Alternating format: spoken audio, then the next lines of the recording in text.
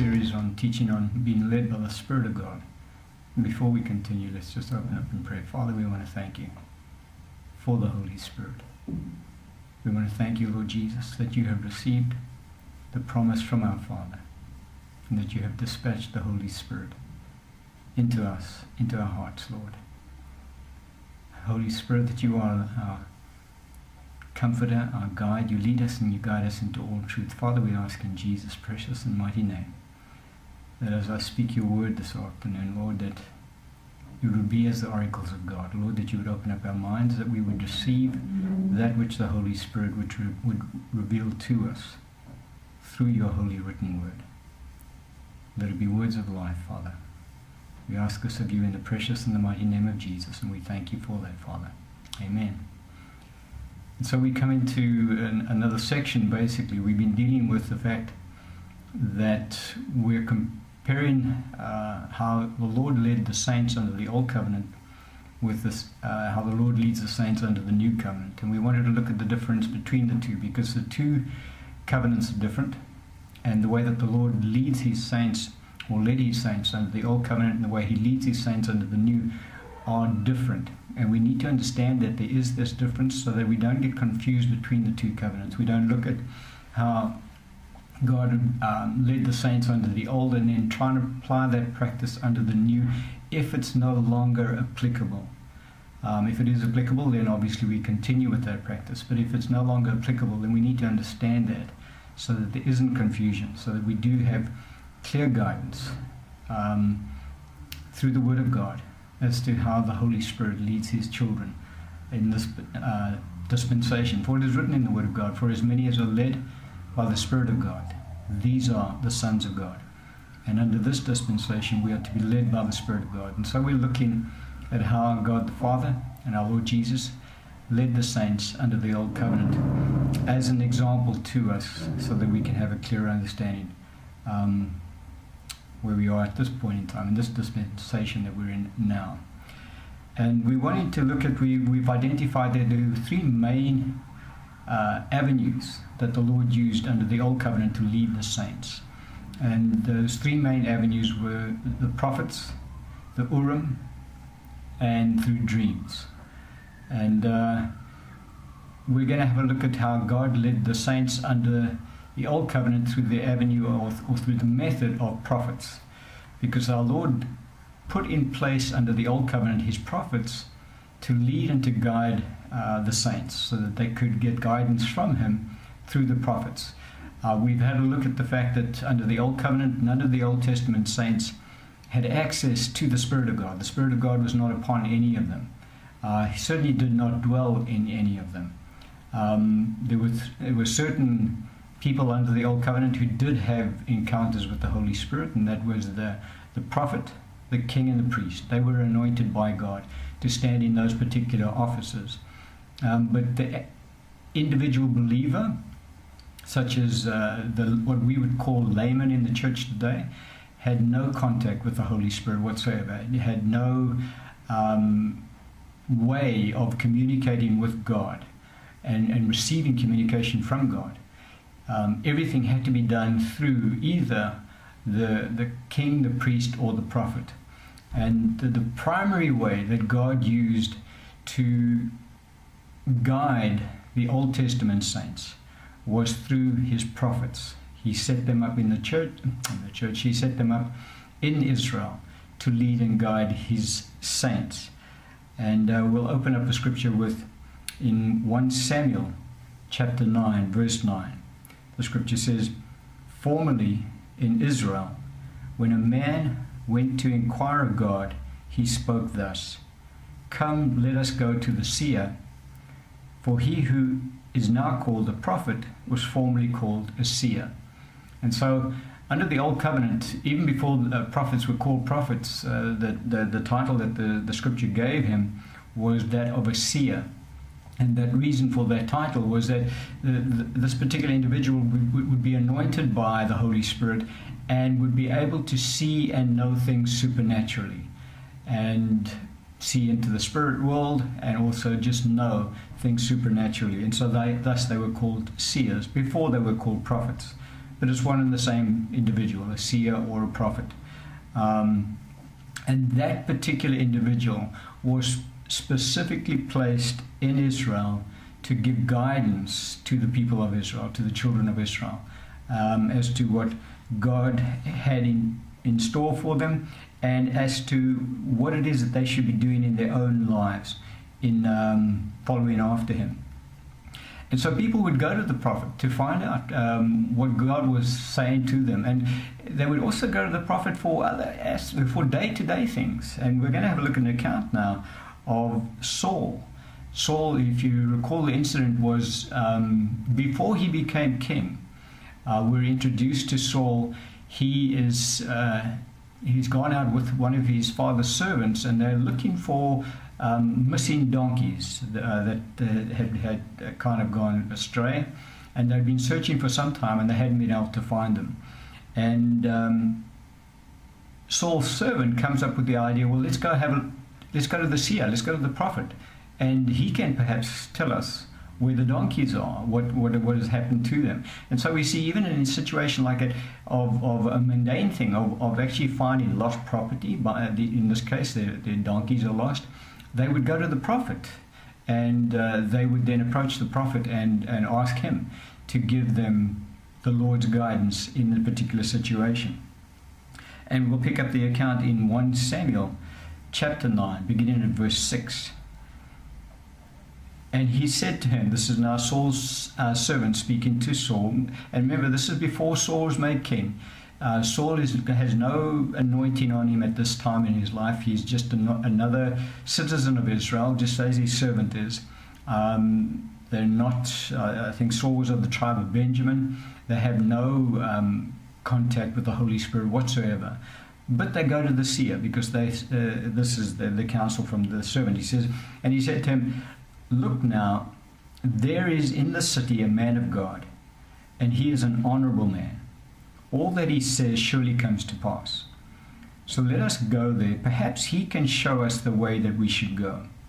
Then Saul said to his servant, but look, if we go, what shall we bring the man? For the bread in our vessels is all gone, and there is no present to bring the man of God. What do we have? Just a comment here. So it was common practice that when you went to go to the prophet to inquire of God from the prophet, is that you would take an offering to the prophet.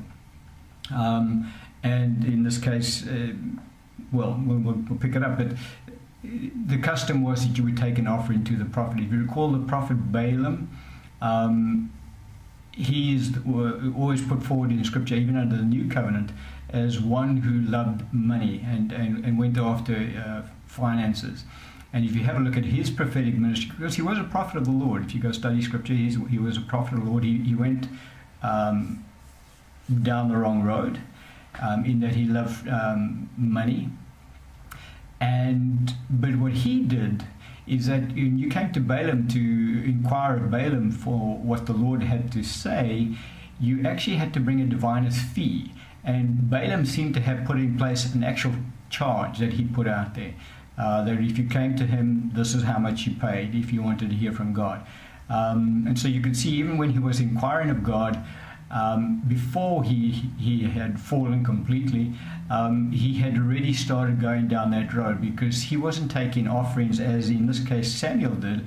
You had a set fee. If you want to come and find out from me what God's got to say, well, this is the fee that you have to pay up front. But in Samuel's case, it's the case of whatever you could bring, that would be the offering that Samuel would accept, and then Samuel would inquire of the Lord for you. And so in this particular instance over here, Saul is saying, what do we have? In verse 8, and the servant answered Saul again and said, look, I have here at hand 1/4 of a shekel of silver. And obviously it wasn't a very big offering, but it was something. I will give that to the man of God to tell us our way. And then we'll pick it up again, verse 18. Then Saul drew near to Samuel in the gate and said, he didn't know who Samuel was at that time. He said, please tell me, where is the seer's house? So back at that time, Saul was still referring to a prophet as a seer. Where's the seer's house? In verse 19, Samuel answered Saul and said, I am the seer. Go up before me to the high place, for you shall eat with me today, and tomorrow I will let you go, and will tell all that is in your heart. Verse 20. But as for your donkeys that were lost 3 days ago, do not be anxious about them, for they have been found. And on whom is all the desire of Israel? Is it not on you and all your father's house? And so obviously in this particular instance here, the Lord had prepared this whole thing, set Saul up really, because remember prior to this, Israel had approached Samuel and they said they wanted a king. And God said, okay, to Samuel, he said, I'll give them a king. I've raised up Saul. And so what God does is he lets the donkeys go straying off, and he then gets Saul to go going after the donkeys. And Saul lands up in front of Samuel, who's the prophet, and God had already told Samuel, the guy who I want to be king, he'll be coming to you, and I want you to anoint him as king. And so Samuel was expecting Saul to arrive. And so Saul does. Saul is obviously completely unaware of what's going on. And then Samuel gives him more input than what he expected. He finds out about the donkeys, but he finds out also that God has called him to be king of Israel. So the point is very plainly here that normal people under the Old Covenant, children of Israel, would go to the prophet to find out from the prophet, they called him Messiah as well, things that they needed to have, things that they needed to be doing. And in this case, in Saul's case, he's looking for donkeys. He goes to the seer, and they would give an offering to the prophet. So there was a standard that God had put in place among the children of Israel, that if you wanted to inquire of God, you would go to the prophet and you would inquire of God. That was how God set up that things should operate under the Old Covenant. And if you recall, we were talking about the fact that under the Old Covenant there were 3 individuals that were anointed of God, the Holy Spirit, and there was the king, the prophet, and the priest. And we said that even though the king and the priest were anointed of the Holy Spirit, they still had to go to the prophet to find guidance from the Lord. They still had to seek guidance from the prophet, because the anointing that they had on them was for their own offices, for their own function. The king had an anointing on him to function as a king, but he didn't have the anointing on him so that he could understand what the Lord's counsel was, what the Lord's guidance was. He would still also have to go to the prophet in order to find out what God wanted him to do. And we pick up that as an example in Scripture, an account of two kings under the Old Testament, and that is the king of Judah and the king of Israel. And they're together, and they are wanting to decide whether to go to war with another king. And Jehoshaphat is the king of Judah, and he is with the king of Israel. And he says to the king of Israel, you know, is there not a prophet of the Lord that we can inquire of from here to find out what God's counsel is? Because the king of Israel, which happened to be Ahab at the time, had a whole bunch of his prophets. And Jehoshaphat realized that these prophets were not the prophets of the Lord, because they were false prophets. And so he says, you know, is there not still a prophet of the Lord that we can inquire by? And so we'll pick up the account is in 1 Kings chapter 22, beginning at verse 7. And Jehoshaphat said, is there not still a prophet of the Lord here, that we may inquire of him? So the king of Israel said to Jehoshaphat, there is still one man, Micaiah, the son of Imlah, by whom we may inquire of the Lord. But I hate him, because he does not prophesy good concerning me, but evil. And we all know the account of Ahab. Ahab was not exactly a good king, and so Micaiah, being a prophet of the Lord, would have proclaimed judgment on Ahab for his lifestyle and for the way that he was leading the children of Israel. But evil. And Jehoshaphat said, let not the king say such things. In verse 14, and Micaiah said, so they go and they bring Micaiah to stand before the 2 kings, Jehoshaphat of Judah and Ahab of Israel. And now Micaiah, the prophet of the Lord, is speaking. And he says, Micaiah said, as the Lord lives, whatever the Lord says to me, that I will speak. And so the prophets were very clear that they would only speak that which God told them. They understood the seriousness of their office. And we'll have a look at a little bit later in the teaching, but it was a very serious thing to say, "Thus saith the Lord," under the old covenant. And there's a reason for that. And so Micaiah says to these two kings, he says, "Whatever the Lord says, that's what I'm going to speak." And we pick it up again, verse 17. He said, "Then he said, I saw all Israel scattered on the mountains as sheep that have no shepherd. And the Lord said, These have no master. Let each return to his house in peace."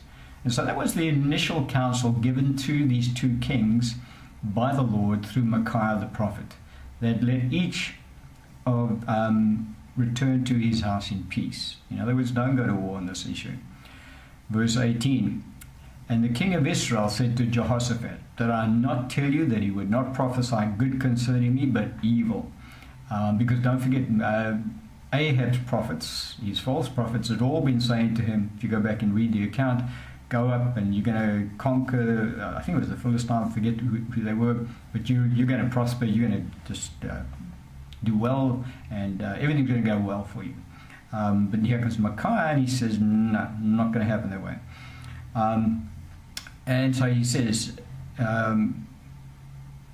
but evil. Verse 19. "Then Micaiah said, Therefore, hear the word of the Lord." Okay, now this is also a very interesting portion of Scripture, because it does give us quite a bit of insight as to what takes place behind the scenes in the spirit realm. We see things in the natural. We see things taking place in the natural with regards to governments changing and all sorts of things taking place, political situations taking place. But everything that happens in the natural, there's always first things taking place in the spirit realm before, and we have some insight. The Lord gives us some insight here. So Micaiah says in verse 19, "Then Micaiah said, Therefore, hear the word of the Lord. I saw the Lord sitting on his throne, and all the host of heaven standing by, on his right hand and on his left." An interesting point here, the host of heaven, talking about angelic beings, the angels were standing before the Lord on his right hand and on his left. And if you have a look at the picture, you'll see it. It seems to be that the Lord's angels are on the right hand and Satan's angels are on the left. But it be that as it may. Moving on. Verse 20. "And the Lord said, Who will persuade Ahab to go up, that he may fall at Ramoth Gilead?" And so this is the will of the Lord, that Ahab should go up and fall at Ramoth Gilead. And so now the Lord's saying, how are we going to get this done? Okay. So, and another spoke in that manner. So you see some angels coming forward with some ideas as to how God should do this. Okay. And then verse 21 says, "Then a spirit came forward and stood before the Lord and said, I will persuade him." Okay, and I believe that this is Satan, because look at what happens here. Verse 22. "And the Lord said to him, In what way? So he said, I will go out and be a lying spirit in the mouth of all of his prophets. And the Lord said, You shall persuade him, and also prevail. Go out and do so." Who's the father of lies? Satan is the father of lies. And here he says, I'll go out and I'll be a lying spirit in the mouth of all of his prophets. Be that as it may, it was an angel. I think it was Satan. And he goes down to influence Ahab's false prophets, and he gives them all of these words that they should now be encouraging Ahab to go to war. Okay, and the Lord said, okay, that's going to work. You go down and you do that, because he'll listen to you. Verse 23, it's still now Micaiah now speaking as the prophet. He says, "Therefore look, the Lord has put a lion spirit in the mouth of all these prophets of yours, and the Lord has declared disaster against you." In verse 26, "So the king of Israel said, Take Micaiah and return him to Amon, the governor of the city, and to Joash the king's son, and say, Thus says the king, Put this fellow in prison, and feed him with bread of affliction and water of affliction until I come in peace." Verse 28, "But Micaiah said, If you ever return in peace, the Lord has not spoken by me. And he said, Take heed, all you people." So Micaiah warns him. He says, guys, you don't go. This king's going to go because God has determined that he should fall at Ramoth Gilead. But I'm counseling the rest of you not to go up. As it is, they do go up, and down the line. Anyway, Ahab does fall there. But the point that we really wanted to bring across in this particular story here is the fact that even the kings who were anointed of God to stand in their offices as kings still had to go to the prophet of God in order to find out from God what it is that he had planned for them. And so that is exactly what had transpired. And then we have we want to know why it is possible that the prophets were able to prophesy under the old covenant with such absolute accuracy, because they were always 100% accurate. There was no, well, this could be the word of the Lord, might not be the word of the Lord. It was always, this is, thus saith the Lord. This is the word of the Lord. The reason for that is that prophets under the old covenant always heard the audible voice of God. Big difference to a prophet under the new covenant, prophet under the old. Prophet under the old covenant did not have the Holy Spirit residing inside of them. The Holy Spirit would come upon them because they were still spiritually dead people. And so in order for God to be able to communicate to his prophets, he had to speak to them audibly, because he couldn't speak to them in their spirits because he wasn't dwelling there. Their spirits were spiritually dead. And so they had to hear the audible voice of God. And we pick up a very vivid account of just exactly how that happened in Samuel's early ministry as a young prophet, as when he starts out, the very beginning of his prophetic ministry. We have a look at it in 1 Samuel chapter 3, beginning at verse 1. It's a very vivid account. Now the boy Samuel ministered to the Lord before Eli. You recall that Eli was the high priest of the time, and Samuel had been dedicated to the Lord, and Samuel had been serving Eli all that time since he was a little boy. And the word of the Lord was rare in those days. There was no widespread revelation, so there weren't a lot of prophets around. And verse 2, and it came to pass at that time, while Eli was lying down in his place, and when his eyes had begun to grow so dim that he could not see, and before the lamp of God went out in the tabernacle of the Lord where the ark of God was, that while Samuel was lying down, that the Lord called Samuel. And he answered, here I am. This is now Samuel answering, here I am. Verse 5, sorry. So he ran to Eli and said, here I am, for you called me. And he said, this is now Eli speaking, I did not call, lie down again. And he went and lay down. Verse 6, then the Lord called yet again Samuel. So Samuel arose, went to Eli and said, here I am, for you called me. And he answered, I did not call you, my son, lie down again. Verse 7, now Samuel did not yet know the Lord, nor was the word of the Lord yet revealed to him. Verse 8, and the Lord called Samuel again the third time. So he arose and went to Eli and said, here I am, for you did call me. Then Eli perceived that the Lord had called the boy. Therefore Eli said to Samuel, go, lie down, and it shall be, if he called you, that you must say, speak, Lord, for your servant hears. So Samuel went and lay down in his place. Verse 10, now the Lord came and stood and called as at other times, Samuel, Samuel. And Samuel answered, speak, for your servant hears. Then the Lord said to Samuel, behold, I will do something in Israel, at which both ears of everyone who hears it will tingle. And so it's very vivid. I mean, Samuel has not heard the voice of the Lord before. This is the first time he's heard it. But he hears an audible voice, and he assumes it's Eli who's calling him. And 3 times he gets up and he goes to most probably the room next door, and he says, yes, I'm here, you called me. And Eli didn't quite pick it up, and he said, no, I didn't call you, go back to sleep. And he comes back 3 times. And then Eli, the penny drops with Eli. He said, okay, this is obviously God speaking to you. Now, Samuel, go down, lie down again, and when he does speak, then you answer in this manner.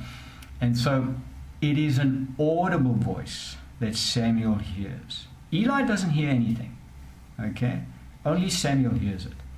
But it's an audible voice, and that is why it is so clear under the Old Covenant. Those prophets heard the voice of God audibly. And because they heard the voice of God audibly, they could with 100% accuracy speak the word of the Lord. They didn't perceive it. They actually heard God speaking.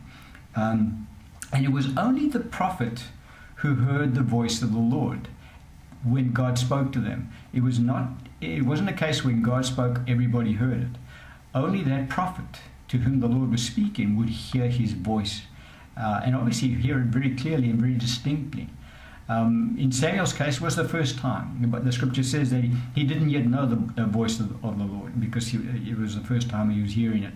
And so what happened is, as the prophets grew in their ministry, they would more readily recognize the voice of the Lord, and they would respond accordingly. And so we made the comment that it was only the prophet to whom the Lord was speaking who would hear the voice of the Lord. No one else in the vicinity would hear the voice of the Lord. And we saw in Samuel and Eli's case, Eli heard nothing. Samuel heard the voice of the Lord. And we'll pick up another account in Scripture to just show us that only the prophet to whom the Lord was speaking would hear his voice. And the account is there's a case of a prophet who was actually mightily anointed of the Lord, almost like an Elijah. If you go read his prophetic ministry, it was a very short ministry, but he went to Bethel, I think it was, and he destroyed the temple that the Israelites had set up there, or not the temple, the altar that the Israelites had set up there, and he prophesied, and it was really a powerful anointing on him. But God had given him very specific instructions as to what he should be doing. Go down there, prophesy, do what I tell you to do, and go back and by another way, and don't speak to anybody, and don't stop off to eat bread or drink anything. Thus saith the Lord. And we'll pick up the account after this young prophet had come down from Judea and performed this mighty miraculous work that took place. You'll have to go back and read in the account to pick it up yourself. And so we'll pick it up in 1 Kings chapter 13. Beginning at verse 11.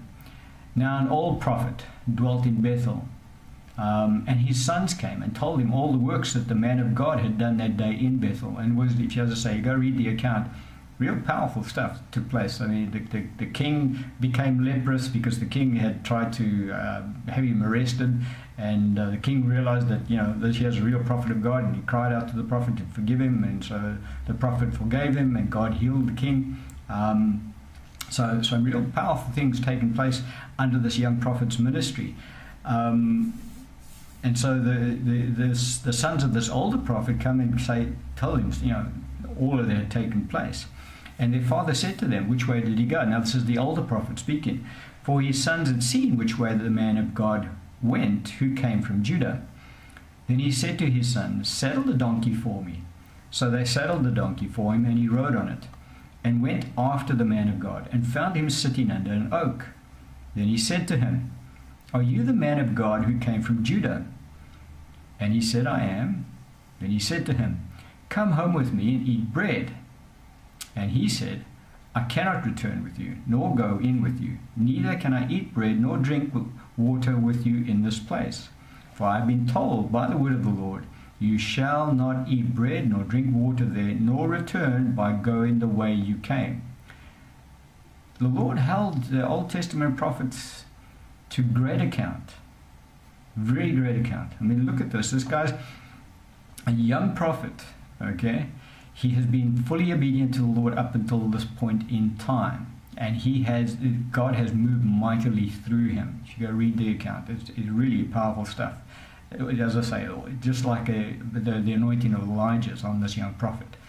And God is very specific to him as to what he must do and what he must not do. Okay? And he relates that to the older prophet. He said, no, I can't do this. God has spoken very specifically as to what I should do. Nor return by going the way you came. Verse 18. He said to him, now this is the older prophet speaking to this younger prophet, I too am a prophet, as you are, and an angel spoke to me by the word of the Lord, saying, bring him back with you to your house, that he may eat bread and drink water. And then the scripture says to us in brackets, he was lying to him. Okay? Verse 19. So the prophet is gullible. he falls for the lie, and God holds him to account very severely. If you read the account, but we'll read a little bit more. He says, verse 19, so he went back with him and ate bread in his house and drank water. Verse 20, now it happened, as they sat at the table, that the word of the Lord came to the prophet who had brought him back. This is the older prophet. And he cried out to the man of God who came from Judah, saying, thus says the Lord, because you have disobeyed the word of the Lord, and have not kept the commandment which the Lord your God commanded you, but you came back, ate bread, and drank water in the place which the Lord had said to you, eat no bread and drink no water, your corpse shall not come to the tomb of your fathers. And if you read the account, the young prophet was killed by a wild beast on his way back from that place. And God judged him. Very serious. As I say, God held the old covenant prophets to a very high degree of an account. I think far more than under the new covenant. Under the new covenant, we're under the covenant of grace, and so prophets under the new covenant get by with a lot more. But I mean, here's a young prophet. He'd just gone out, started in his prophetic ministry that we see. We don't know what his prophetic ministry was like prior to this incident, because he comes on the scene and he performs these great miracles. And then he's judged because he disobeys the word of the Lord. But getting back to the point of what we want to really highlight out of this passage of Scripture, here are two prophets of the Lord sitting at the same table eating together. And the word of the Lord comes to the older prophet, and the younger prophet doesn't hear anything. The older prophet says, thus says the Lord, and then recounts to the younger prophet what he just heard God say. And so the word of the Lord would be audible, but it would only be audible to the prophet to whom the Lord was speaking. And as I said, Scripture is very plain to us that under the Old Covenant, the prophets were held to account in a very strict manner by God Almighty. And the reason for that is because they heard the audible voice of God. It was not a light thing. The prophet under the Old Covenant has a far greater responsibility from that aspect of leading and guiding the children of Israel than the prophet under the New Covenant. Because under the Old Covenant, the saints had to go to the prophet to find out from them what God said. And so the prophet had to be held to a very high degree of account, because God's saints were trusting in the prophet to give them exact guidance from the Lord. And so God was very, he spoke to his prophets audibly, as we've just seen in Scripture.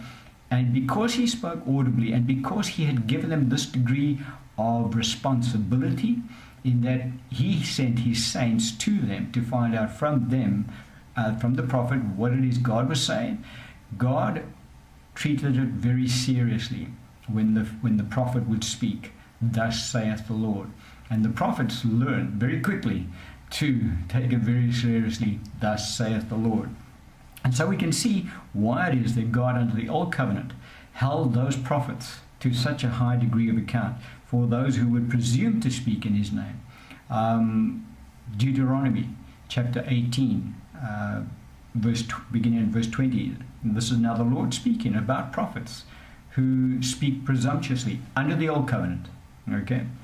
He says, but the prophet who presumes to speak a word in my name, which I have not commanded him to speak, or who speaks in the name of other gods, that prophet shall die. Okay? And if you say in your heart, how shall we know the word which the Lord has not spoken? When a prophet speaks in the name of the Lord, if the thing does not happen or come to pass, that is the thing which the Lord has not spoken. The prophet has spoken it presumptuously. You shall not be afraid of him. But the point really that I wanted to emphasize here, the prophet who presumes to speak a word in my name, which I have not commanded him to speak. Forget about speaking in names of other gods. That prophet shall die. And so God was very judgmental on his prophets, because they got to hear his voice clearly, audibly. They couldn't make a mistake. And so that is why God could so clearly say, any prophet who presumes to speak in my name, having said, I've told him this, you must kill that prophet. Under the new covenant, no, we never hear of a prophet who prophesies and he gets it wrong, and God says, well, then that prophet must die. And you see some of the saints in the new covenant saying, yeah, you see prophets, they get it wrong, they should be judged. No, under the new covenant is completely different. The prophets under the new covenant don't get to hear the audible voice of God. Very seldom do. But we'll touch on that later on down in the teaching. But under the old covenant, they only heard the audible voice of God. And they couldn't get it wrong.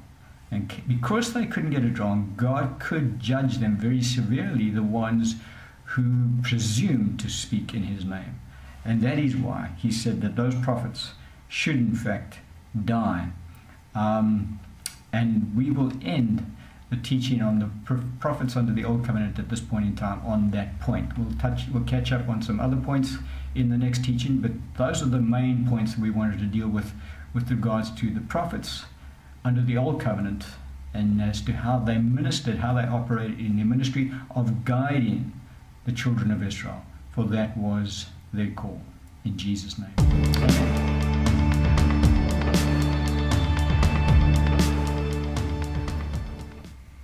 There was a time in my life that I did not know the Lord. I'd heard people speak about him, but it didn't make any sense to me. It was just something that I thought that people did. People went to church. That was what they did. It was not something that I did. And then I met some people who were Christians, and they befriended me, and I got to know them a bit. And one of them gave me a book to read that they felt that I should read. And out of basically just trying to be polite, I said to them, okay, I'll read that book. And I took the book with me to work one day, and it was during my lunch hour, and I decided, okay, I better read this book. I said to the person, I promised them that I would, and so I sat back. I was in an office by myself, and I began to read the book. And the book was about a young man who had grown up as a Roman Catholic, and I suppose that's why the book was given to me, because I had also grown up as a Roman Catholic. And but I'd never heard the gospel preached. Nobody had ever told me about salvation through Jesus Christ. And as I began to read this book, what this young man experienced in his life when he gave his heart to the Lord just seemed so real. And there were other friends in this book who had also grown up with him, and they had gotten together after a number of years, had been separated, gone their separate ways, and they subsequently found out that each one of them had given their hearts to the Lord Jesus. And there was just something that was so real about that particular thing that these guys were expressing. And I remember this so vividly. This happened to me in that I sat back in my chair and I looked up at the ceiling and I said, Lord, if this is real, then I want it. Now, what I expected to do after having said that was to lean forward again and to begin reading the book. I no more expected what happened to me as being the next person to walk on the moon. As I said those words, Lord, if this is real, then I want it. An absolute power fell on top of me. I got such a fright. I burst into tears. I knew that that instant that I was born again, that which I was reading about in this book had happened to me. I had become born again. I had given my heart to the Lord Jesus. And I changed completely. My life changed overnight. I'm not going to go into any detail about that, but I was saved.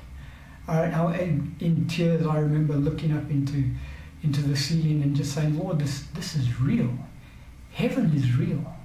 I had before that time thought that heaven was a fairy tale that people would speak about. It was not something that was anything that made any sense to me. But at that instant, everything made sense. I was born again. My life changed. And I have been His ever since. And if you've never given your heart to the Lord Jesus, I would encourage you to do that right now. I would encourage you to close your eyes, and I will pray with you now. And as I pray, you pray with me, and you give your heart to the Lord Jesus, and you find out for yourself just how real He is. Father, we thank you for Jesus Christ our Lord.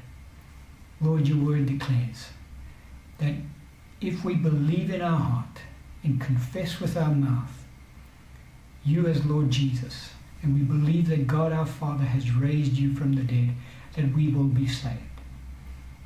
Lord Jesus, I believe that God our Father has raised you from the dead.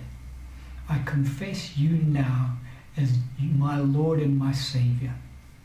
I thank you now, Lord Jesus, that I am saved. Thank you, my Lord. You are saved. You have changed. You will see that change. You will know the change within you straight away, and you will see that change taking place in your life over the years to come.